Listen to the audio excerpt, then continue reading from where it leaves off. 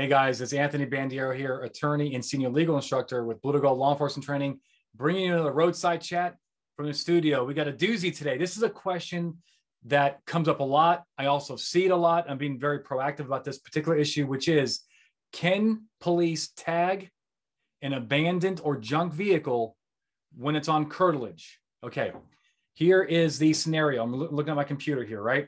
So, there's a new ordinance. This comes out of Louisiana, the great state of Louisiana. So there's an ordinance that directs police officers to tag abandoned or junk vehicles on private property without consent, without a search warrant, right? And then order to give them notice that they got to get the thing out of there. And now the next question, which is not answered by the scenario, is okay, even if officers tag it, and it goes nowhere, I guess we're going to need a warrant to seize it. I don't know. I'd like to know that. I'd like to know what the ordinance says about that too. All right. So can officers do this?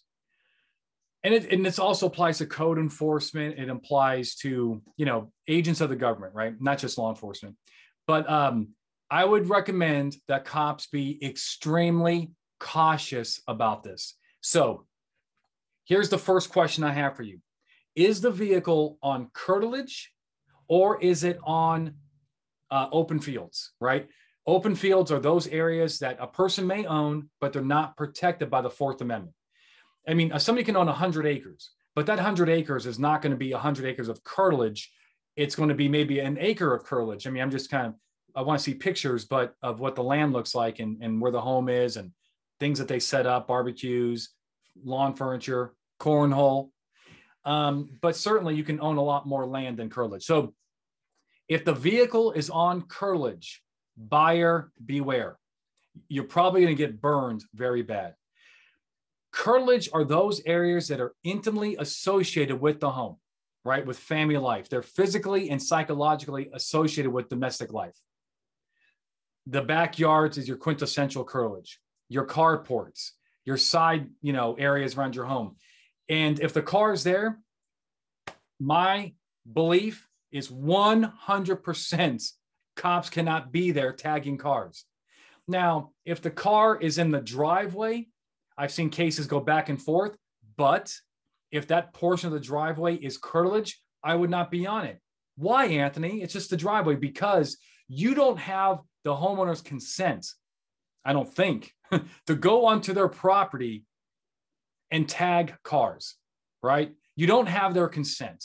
You don't have an implied consent. It's not reasonable to think that they be like, yeah, I don't care if you come on my property and tag my cars. And you don't have their express consent. They didn't tell you yes or no, you could be there. The only saving grace potentially on this one is if the ordinance told, it's clear, it announced that homeowners have to let police on their property to tag cars, but I very much doubt it says something like that. And even if it did, it's subject to litigation, right? I don't think, you can't just announce to people, hey, if you live in our town, your Fourth Amendment rights are subdued, right? Our interest in tagging your junk car or abandoned car is higher than your Fourth Amendment. So even if it gave people notice, I don't think it's valid.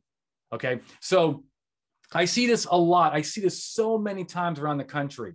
I see code enforcement officers going into people's backyards, going onto their side of their house and tagging things and tagging cars. I see cops going into carports and so forth and getting VINs off of cars because it has no plate or the plate doesn't match. You may have probable cause, but the probable cause does not get you onto their property.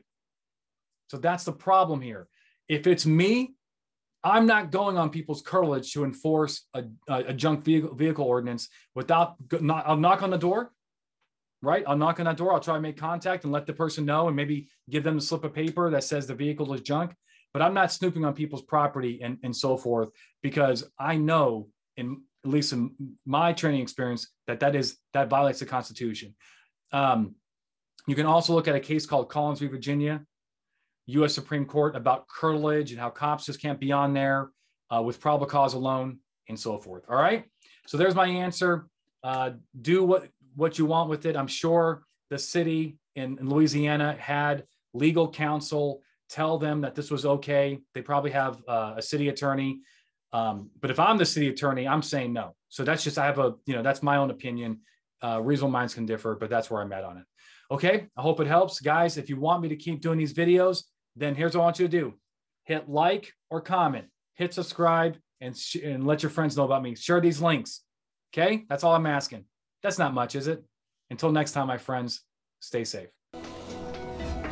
When it comes to law enforcement training, we are the gold standard. Visit bluetogold.com or call 888-579-7796 to learn more about our training, books, and free webinars. Also, don't forget to like, subscribe, and share this channel.